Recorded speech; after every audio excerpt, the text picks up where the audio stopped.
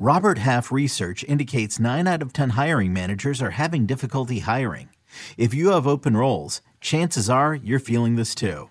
That's why you need Robert Half. Our specialized recruiting professionals engage with our proprietary AI to connect businesses of all sizes with highly skilled talent in finance and accounting, technology, marketing and creative, legal, and administrative and customer support.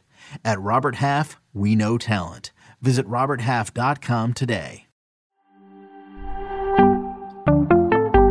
Winners and losers from Saturday's NFL action, next on Fantasy Football Today in 5. 'Twas the night or day, I guess, before Christmas, and all through the league we had some sloppy, cold NFL action. Welcome to FFT in 5. I'm Chris Towers here, and I hope Santa brought you guys some playoff wins. Looks like I'm going to be moving on in 3 of my 5 leagues, although, to be fair, we're recording this Saturday night. We still got a quarter of the NFL action for Week 16 left to go, so nothing's written in stone. Nobody's tickets to the playoffs are punched quite yet, but we've got some Week 16 winners and losers. I'm here on a solo pod by myself. Just want to wish you all a Merry Christmas. Thanks for listening all season, and for those of you who celebrate, hope you have a good holiday. For everyone else, hope you have a good Sunday.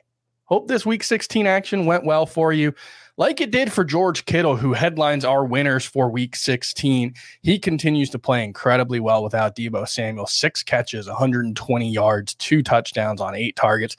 This was a classic George Kittle performance. It was a lot of yak. It was a lot of big plays. It was a lot of a guy who looks like one of the best, if not on the right day, the best tight end in football. I know that might be sacrilege to some Travis Kelce backers, but man, George Kittle, when he's on, he looks just about as good as anyone. And he's looked really good the past few weeks. The problem is Deebo Samuel's going to return at some point, probably not in Week 17, which is the good news because George Kittle is averaging 16 PPR points per game in 4 games without Deebo Samuel this season. It's night and day the way they use him, the way this offense operates without Deebo Samuel. He's such an important part of what they do. And when George Kittle gets to be the focal point of the offense, I mean, we've seen it the last few weeks. He can be as good as anyone at the tight end position. So Week 17, obvious must start for him. And moving forward, it's going to be really interesting to see how we view George Kittle next season. 49ers have some questions, whether they go back to Trey Lance at quarterback, whether Brock Purdy's playing himself into a long-term job as their starting quarterback. It's going to be fascinating to see. But right now, at least, George Kittle looks like a top 3 tight end for Week 17.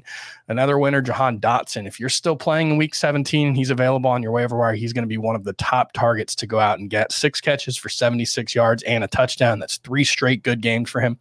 He got off to a really solid start. 4 touchdowns in his first 4 games, but he got hurt in Week 4, missed some time, didn't really do much in his first 3 games back. I think it was just 2 catches in his first 3 games. 3 games since then, he's been awesome, double-digit PPR points in every game. Jahan Dotson, someone who really reinforcing the idea that when it comes to rookie wide receivers, patience is key. Now, if you dropped him because he went on IR, can't really blame you for that, but the way he's playing right now, he looks like he's someone who's going to be a real breakout candidate next season. Although, heading into Week 17, Washington does have some questions because Carson Wentz did come in. Taylor Heinicke got benched and not clear who the starter is going to be. So that's something to keep in mind. That's important for Terry McLaurin as well, because his target share has been much higher with Taylor Heinicke than it was with Carson Wentz. So that'll be something to watch for Week 17. Gardner Minshew looked great playing against the Dallas Cowboys. Had 2 interceptions. Don't blame him at all for those. I believe both were targeted to Quez Watkins, and both of them, Quez Watkins had a chance to catch, got his hands on the ball, and the Cowboys defenders just kind of took the ball away from him. But other than that, Gardner Minshew was excellent. 355 passing yards. Philadelphia fell just short in their comeback attempt. 355 passing yards, 2 passing touchdowns, 2 rushing touchdowns. 1 rushing touchdown. Devontae Smith looked great. Gardner Minshew, if he gets the opportunity to start in Week 17 like I expect he will, he's going to be a top 12 quarterback, no doubt about it. And then TJ Hawkinson, nice bounce back performance, 13 catches, 109 yards, 2 touchdowns. He's another one.